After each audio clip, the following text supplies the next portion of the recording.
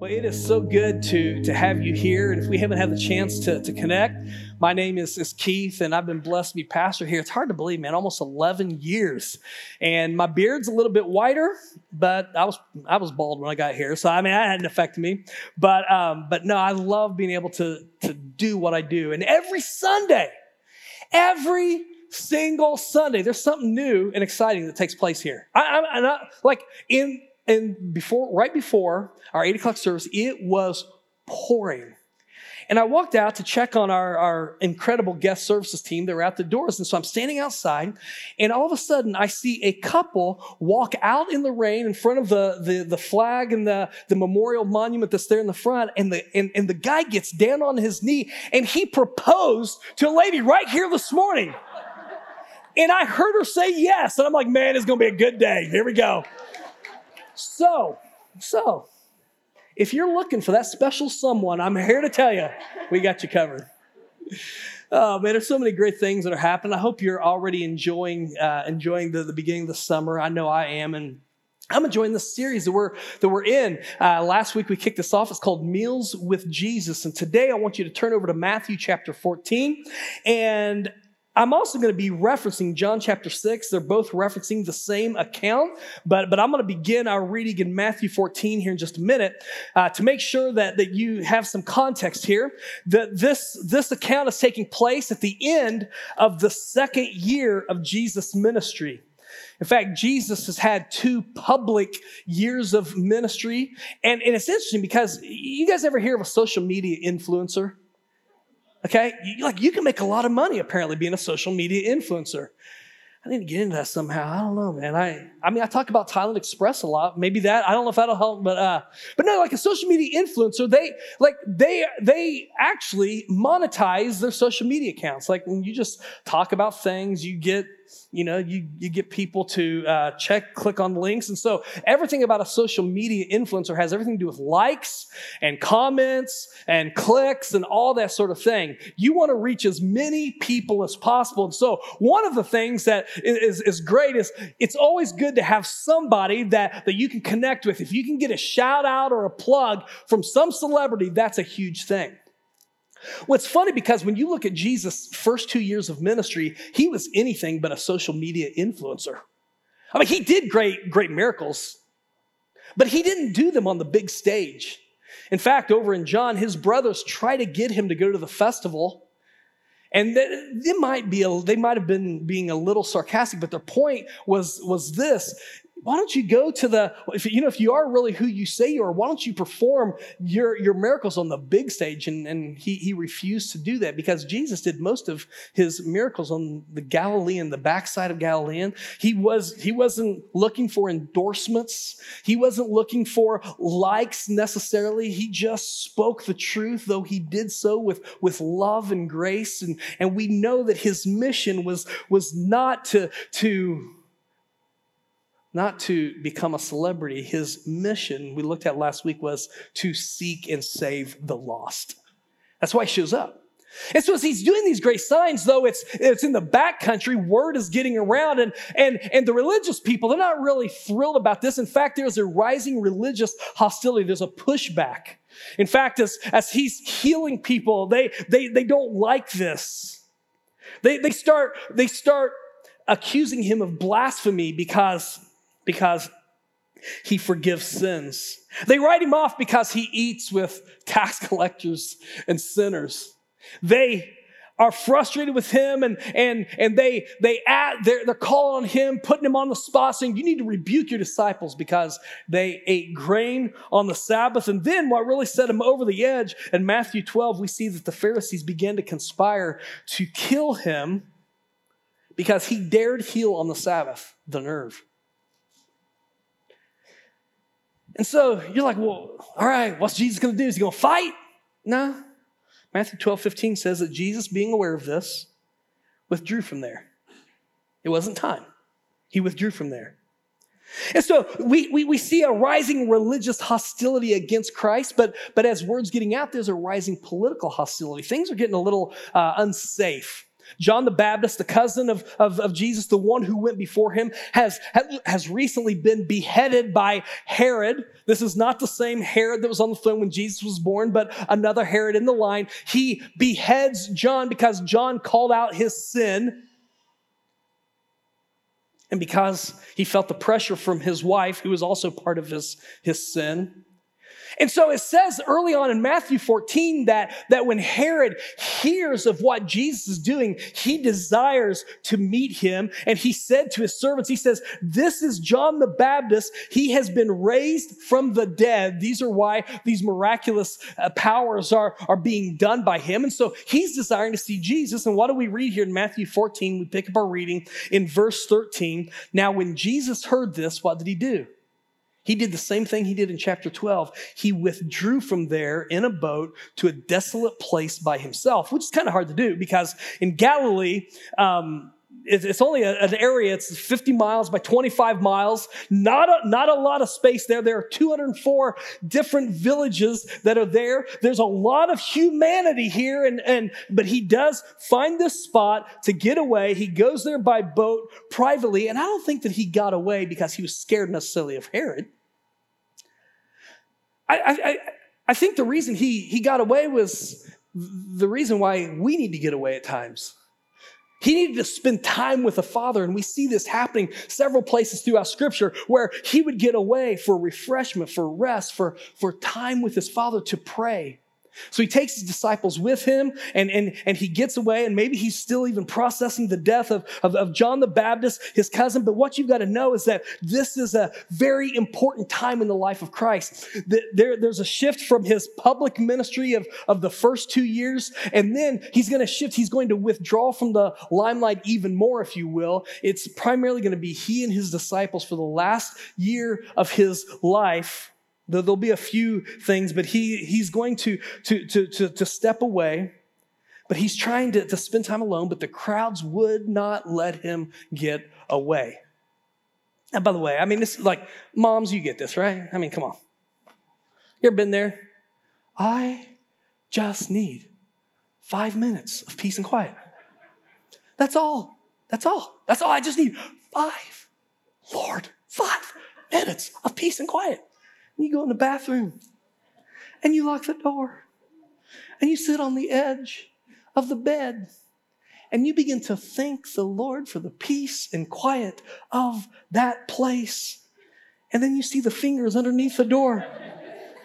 Mom, what are you doing in there? Mom, what are you doing? Okay, listen, you got that in your mind. Okay, so this is Jesus. He's getting away. It says, as we keep reading, the crowds followed him. They followed him on foot from the towns. And when he went ashore, he sees a great crowd and he had compassion for them and he healed their sick. And this is where I'm going to jump over to John chapter 6, because Jesus is getting ready to perform an incredible miracle. In fact, it's the only miracle that's mentioned in all 4 of the Gospels, in Matthew, Mark, Luke, and John. He's getting ready to do this great miracle. And so when you read the different takes, it's like having 4 witnesses who are seeing this from 4 different perspectives. Like if you have a wreck that takes place and there are 5 witnesses to the wreck, you might figure out what happened, but it's going to be 5 different perspectives. This is what we're reading when we get to the Gospels. And so John has some details because he's there, he's a disciple, he's on site. And what John reveals in verse 5, it's the same time, same place. Jesus, lifting up his eyes, seeing that a large crowd was coming toward him, he says something to Philip. And here's what he says to Philip: "Where are we to buy bread so that these people may eat?"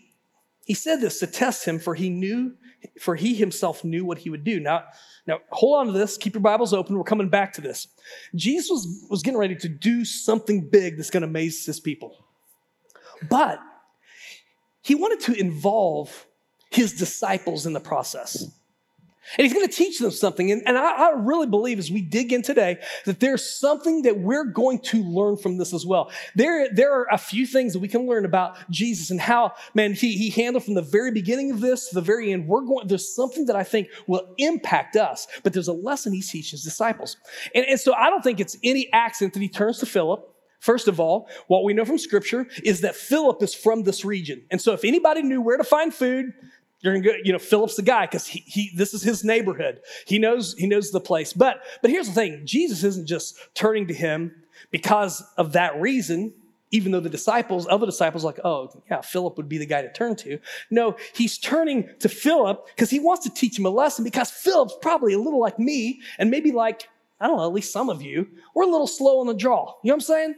Like, we're a little thick-headed. We've got to experience something sometimes tangibly to really get this. And so Jesus wants to teach him. And so he's like, Philip, where can we buy food? And so, man, I've got this like in my mind. I'm imagining, Jesus starts, Mark and Luke say that he begins, in addition to healing, he begins to teach the gospel, the kingdom, and all that. And so I see Philip getting all the disciples, hey, Peter, Simon, guys, get over here. Okay, we got a problem. Jane, pay attention. We got a problem here. All right, Jesus needs some food. And Peter's like, are you kidding me right now? Look you see how many people? They're like there's at least 5,000 men. When I look at everything, there's at least 10,000 people here. It might be 15,000. I don't know. We got to come up with something. So they're racking their brains. And Judas, how much money we have in the treasury? And Judas is like, I don't know. Looks like we have 200 denarii. And they're like, 200 denarii? Well, I mean, that sounds like a lot because that's 200 days' wages. But here's the thing. Like, we're going to blow it in one place. There is no way. So they're huddled together trying to figure this out. How are we going to feed these people? There are no resources. So Philip comes back to Jesus and he's like, okay, so here's the deal. Got some problems. Number one, we don't have any food. Number two, we don't have enough money to buy the food. And so listen, the disciples spend the whole day trying to figure this out. Here's what they come up with. Okay, so we're going to go back to Matthew 14. Here's the plan they come up with. Jesus said, where are we going to find food? The disciples spend all their time on this. Here's what they come up with. Verse 15. Now when it was evening, the disciples came to him and said, this is a desolate place. That's why Jesus went there, to get away. The day is now over. Here's their solution. Send the people away. Send the crowds away to go into the villages and buy food for themselves. Like, man, these people don't even come prepared. Like, why do we have to feed everybody? Why do we have to feed everybody? Just let them figure it out for themselves. And I love, man, Jesus is like, they need not go away. You give them something to eat. And I'm like, are you kidding? Dude, I get frustrated. Okay, we've already told you our problem. We don't have money. We don't have food. There's nowhere close enough that this is a desolate place. It's on them. And Jesus said, no, you give them something to eat. I almost hear Andrew, it's almost sarcastic, like, well, all we've got 5 barley loaves, 2 fish. And so here's the deal. The barley loaves they had, barley was what the poor people ate. This is like, bologna sandwiches, man. This is like, okay, when you hear the barley, like the barley was the cheapest of the grain, and usually the fish would be pickled, and they would use it like a relish, and they would spread it on the bread, and that's what they eat. And so Andrew's like sarcastic, like, yeah, there's a kid here. He's the only one that came prepared. We got 5 loaves and 2 fish, and like inside he's like, surely he's gonna send them away. She's like, yeah, no, let me take what you have, Jesus says. Now I want you to catch something, okay? Contextually, this is really interesting to me. So studying this, I'm trying to figure out timing and all of what's going on here. Here's what I want you to get. These 12 disciples had just returned from a missions trip. How many of you have ever been on a missions trip before? Let me see your hand. You ever been on a missions trip? Remember when you got back from a missions trip? You were fired up. Like you were ready to start churches. You were ready, man, you're going around just laying hands on people, praying for people. I mean, you were fired up because mission trip, like when our kids get back from Broken Arrow, we normally have some sort of service where they can talk about what they've seen, what they've experienced and all. And it's awesome. The kids are going to be transformed because normally we go on a short-term missions trip and praying that God would use us. But it's so awesome how God usually transforms us. We come back and we see what God can do. They had just come back. Now here's what you got to know. No, they had seen some pretty incredible things. Before Jesus sent them out 2 by 2 to go to different towns, these 204 different towns in the Galilean area, he gave them all authority to cast out demons and to heal all diseases. Dude, they're on fire. They've come back. They've seen people healed. They've seen demons cast out. I mean, that's when you're like, God can do anything. Like, they know it. They've had a front row seat. They come back, man. They've had their mission team just celebrating, high-fiving what God can do. And yet, in this situation, they're faced with a food shortage. And they're like, send them away. Send them away. We've got no bread. I wonder how many times that we believe that God can do anything. We've seen God do amazing things. But it's interesting. Many times we categorize the great things and the small things. The great things we take to God, the cancer cases and those that are about ready to die and crises. But when it comes to the smaller things, like, well, you know what? That's probably a little, that's beneath God. I'm going to figure that out myself. And we stress and we come up with this whole thing. Just send them away. Did you know that our God is able to do exceedingly above all that we ask or we can even imagine, including when it comes to food? And Jesus says, no, this send them away, that is not optional. He says, bring them here to me. So Jesus orders the crowds to sit down, verse 19, on the grass. He takes the 5 loaves and the 2 fish. He's like, we're going to start here. He looked up to heaven and he said a blessing. Then he broke the loaves and gave them to the disciples. I love this. And the disciples, he said, you give them something to eat. The disciples gave them to the crowds. And they all ate. So, okay, there's 5,000 men. We know there are 5,000 men. So it's Passover season. A lot of people are on their way to Jerusalem. There's a lot of pilgrims that would have been coming through this area. You have all these people that showed up. If there's 5,000 men, at minimum, there's 10,000. When you count the women and children, if not, probably closer to 20,000 people here. And so what we're reading here, they went to Golden Corral here, man. We got a buffet going on. They all ate and were satisfied. And the disciples, who, by the way, had not come prepared either, they didn't come with food. They took up 12 baskets full of the broken pieces left over. Help yourselves. And those who ate were about 5,000 men besides women and children. All of these people fed from 5 pieces of barley and 2 pickled fish. Okay, so I want you to, put ourselves in this account. Can you imagine the disciples huddling up and like, can you believe what just went down? Over the 24 hours, from the example of Christ, from the words of Christ, from the actions of Christ, they learned there was at least 5 things that I think they could have stood out to them. 5 things that they learn and what we know from history they would put into practice later on. But I think they're 5 lessons, not just for the disciples. I think they're 5 lessons that we in 2022, June 12th, 2022, on a rainy Sunday morning, we can learn as well. The first thing is this. Faith is not necessarily synonymous with recklessness. You're like, whoa, where'd that come from? Jesus withdrew. And Jesus is described by words that aren't attractive to people in the 21st century.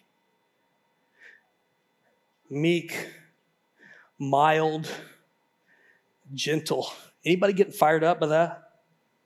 Isn't that great? It's like, that's what we want to be on social media. Meek, mild, lying. Jesus described himself. He said, I'm gentle and lowly of heart.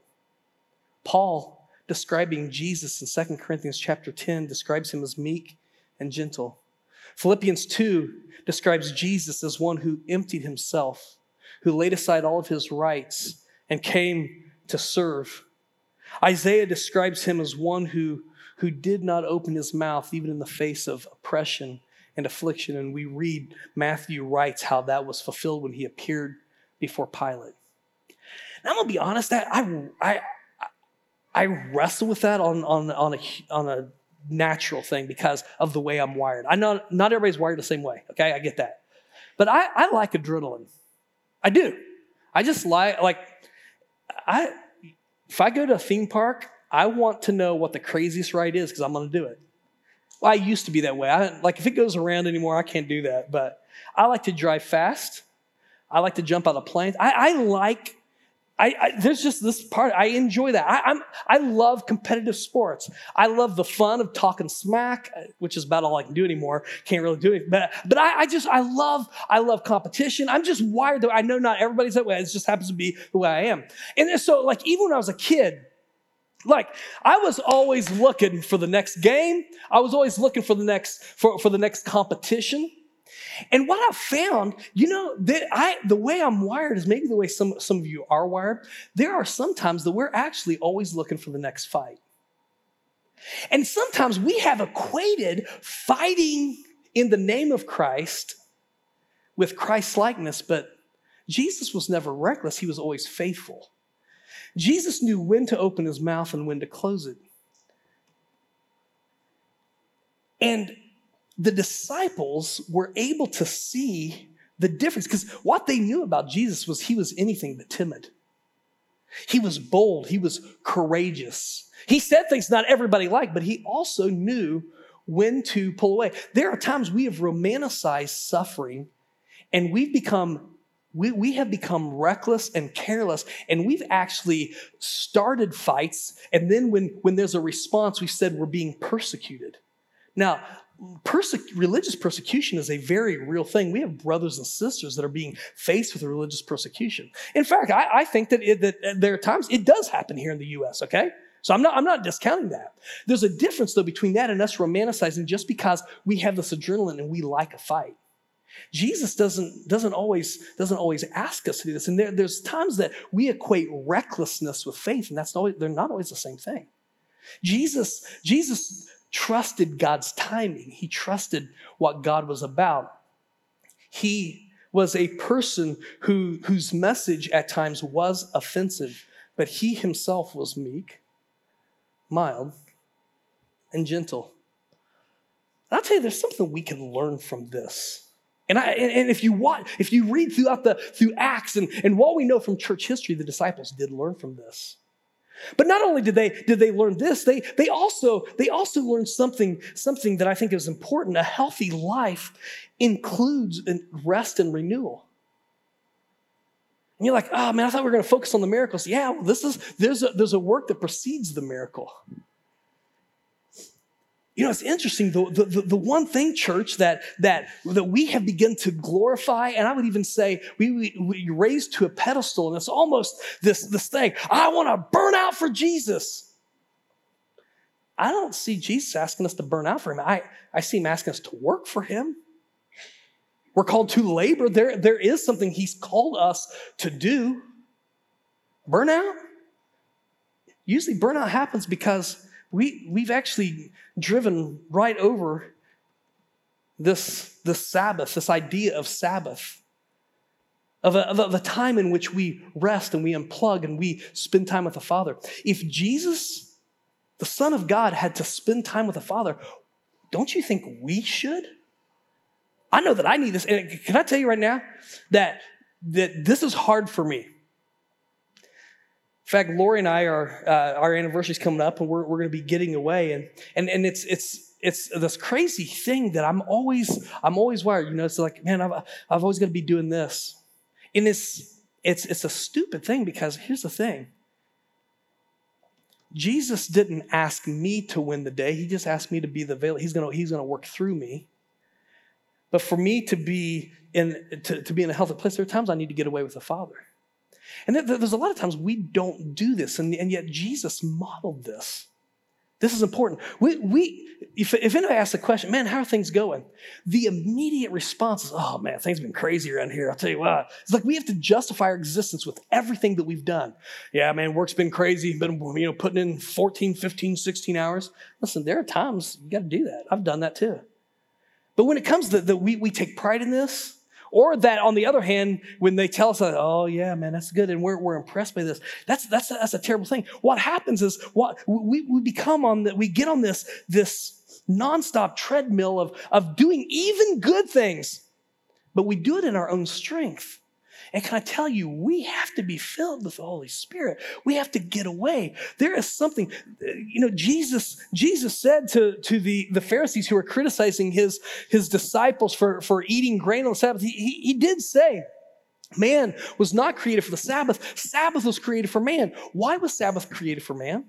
I mean, after God created everything, why did he rest? Was it because God was like, whew, man, that took it out of me. Wow. Whew. No. He was setting us an example. He knows what we need. And Jesus modeled this quite well. In fact, we've started something here over the last, 2 years? Something like that. We call them resets. Guys do it, women do it. We have different things we do. I think this year we're doing 20 or more different resets. We just get up into the mountains, 12 people or so, 12, 14 people. And you got to unplug your phone, turn it off. Oh, but man, I got to be in contact. What if my kids need me? Man, leave them with somebody that can watch out for them. And for 24, 36 hours, pray. Spend time with each other. Talk about the things of God. Pray for each other. Get alone in solitude. And it is very rare. In fact, I can't even think of the time that I've talked to someone that came back from reset and said that was a horrible waste of time. Almost always when somebody comes back, they're absolutely transformed because they got away and spent time with the Father. Jesus modeled this. But then, getting into the miracle, the disciples are huddled up. Man, what do we learn from what we've seen over the last little bit? They found out that Jesus cares about souls, but he also cares about bodies. He also cares about bodies. When we read that Jesus had compassion on the crowds, you got to understand something. He was having compassion on people not because these were just, the cream of the crop. Now, the people that were coming to him with their different diseases or whatever, they had all different motivations. Some of them were just thrill seekers. They wanted to see a miracle. Like they had FOMO. You know what FOMO is, right? Fear of missing out. Like, man, if something big's going to go down, I want to be there. Got to be there. And so they're just showing up, man. They want to see. They want to be where the party is. It's like going up to fireworks display. Like something big's going to happen. Let's be there. Get a good seat. They weren't showing, Jesus didn't have compassion on them for their righteousness. Jesus had compassion on them for their lostness. Here's the deal, man. If you read through the end of John chapter 6, the crowds in less than 24 hours, once he was done feeding them, they left him. Once he was done with the miracles, they left. In fact, he turned and he said some really hard things. And they didn't like what he had to say. They turned around and left. In fact, he turned to his 12 and he said, "Are you going to leave me too?" I love Peter's response. He said, to whom would we go? No, when the crowds came to Jesus and we read that he had compassion upon them, that he cared upon them, it was just because he valued them. They're people created in the image of God. I wish we could grasp this, church. The neighbor that right now you guys are fighting over your fence is someone created in the image of God. The cook that screwed up your order at the restaurant is someone created in the image of God. If we could grasp this whole idea that God loves people, not just for what they do, but because of the fact simply he created them, that's a powerful thought. A powerful thought. Jesus saw the need. His heart was moved with compassion, and he began to heal. What's the implication of this? You know what the implication is for us?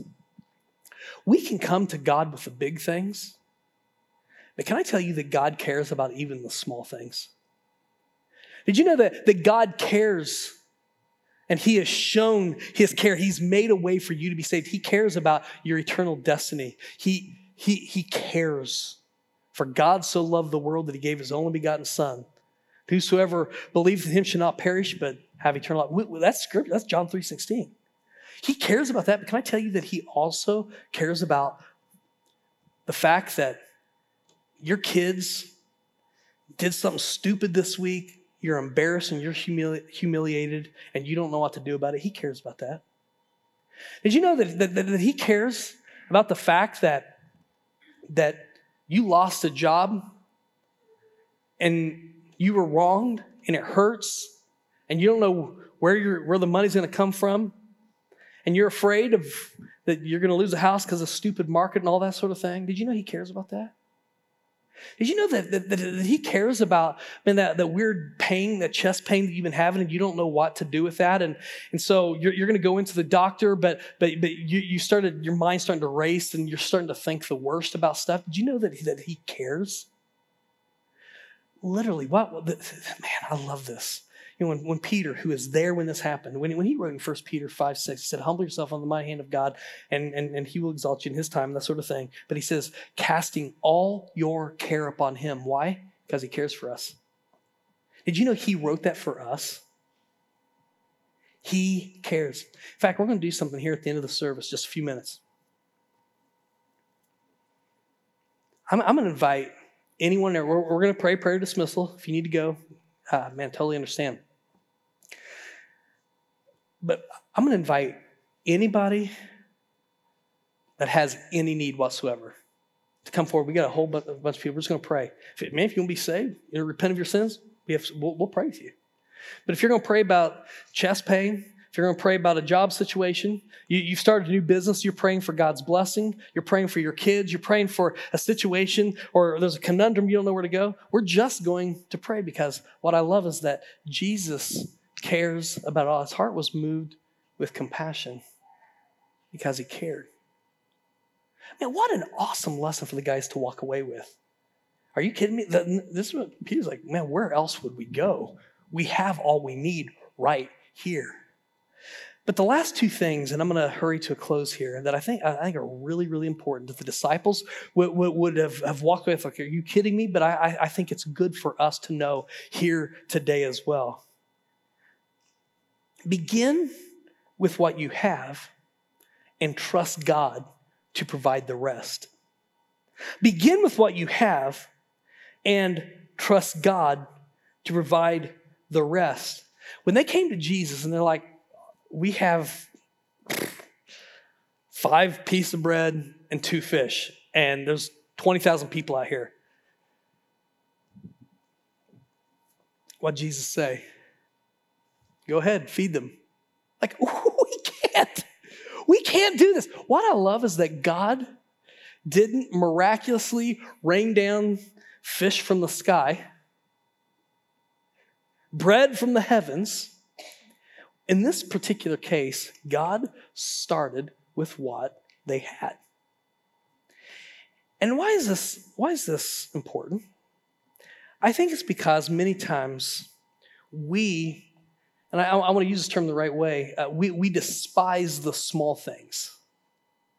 If it's not big, if we don't have that talent, or we don't have that gift, or we don't have that amount of money, or we don't have the time, or whatever it happens to be, well, it's like, well, God, you're going to have to do a miracle here. Well, listen, yeah, God can do the miracle.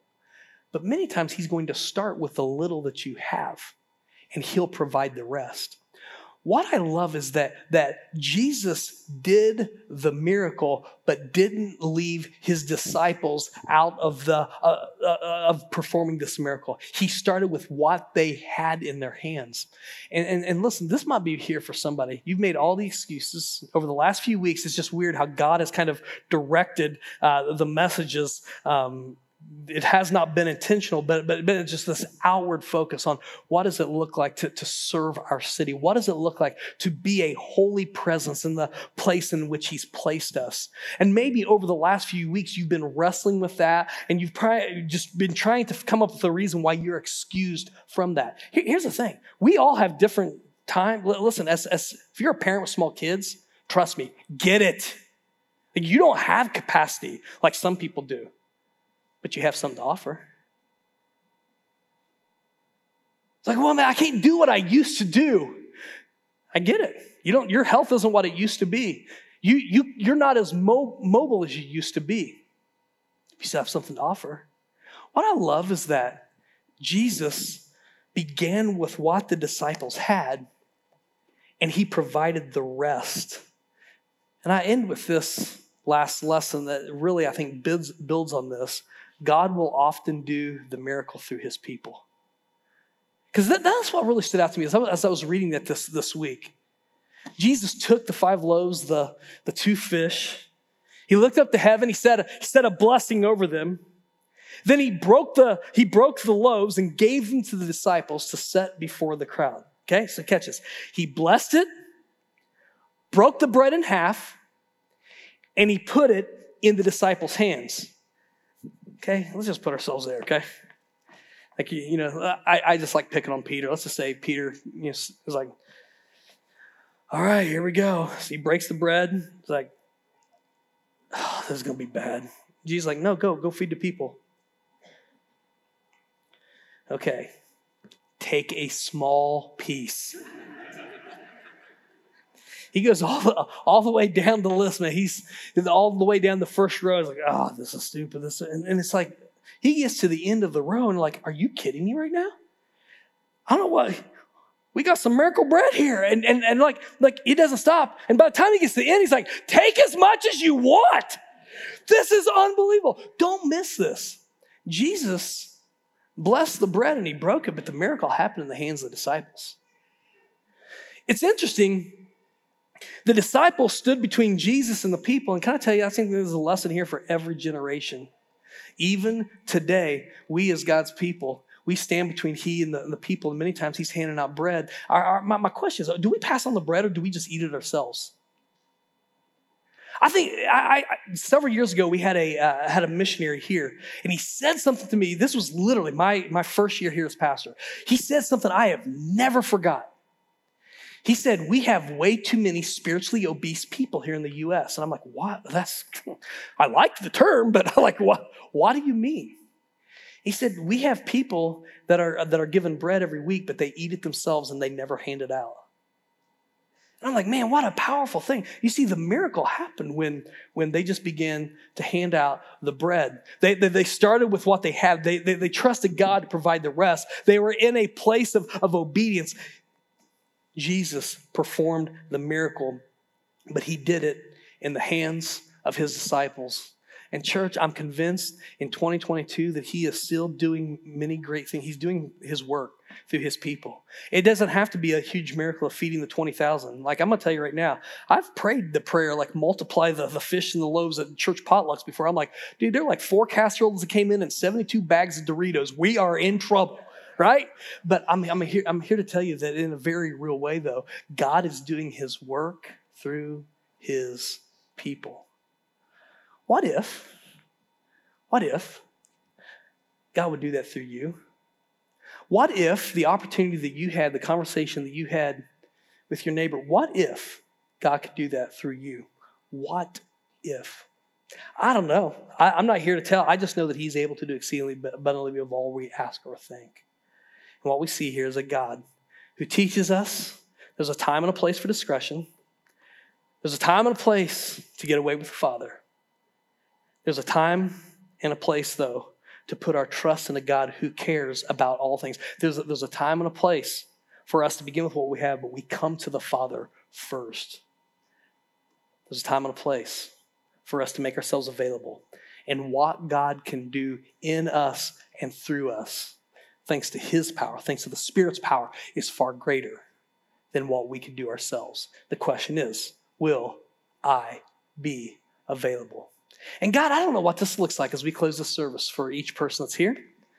I don't know the dynamics of friendships and relationships and neighborhoods and friends and all this. I don't know that, but you do. I don't know the things that we wrestle with. In fact, God, Probably we have several people here that have been spending a lot of time wrestling with, trying to come up with a solution for something that they can't control and that they don't know how to bring it about. God, the only thing that I know is that you are still a God who cares about your people. You're still a God who cares about those who are far from you. You're still a God who is using your men and women to accomplish your purposes in this generation. And so, God, I'm praying that yes, we would be those who pass on bread. I pray that we would preach the good news of the kingdom. But God, even more than that, but along with that, dear God, I pray that we would be those people who live this in a very relational way, and we just don't give a message. We offer bread. And so, God, here in just a few seconds as I close the service, you know the people are going to come forward to pray, whether it's one person or 15 people or 40 people. I don't know. God, you know what we're going to be praying about. And God, I'm already asking that you begin to do a work in us and through us. And at the day, I pray that what we've heard today would impact us. And Father, we would trust a God who is able to do the impossible.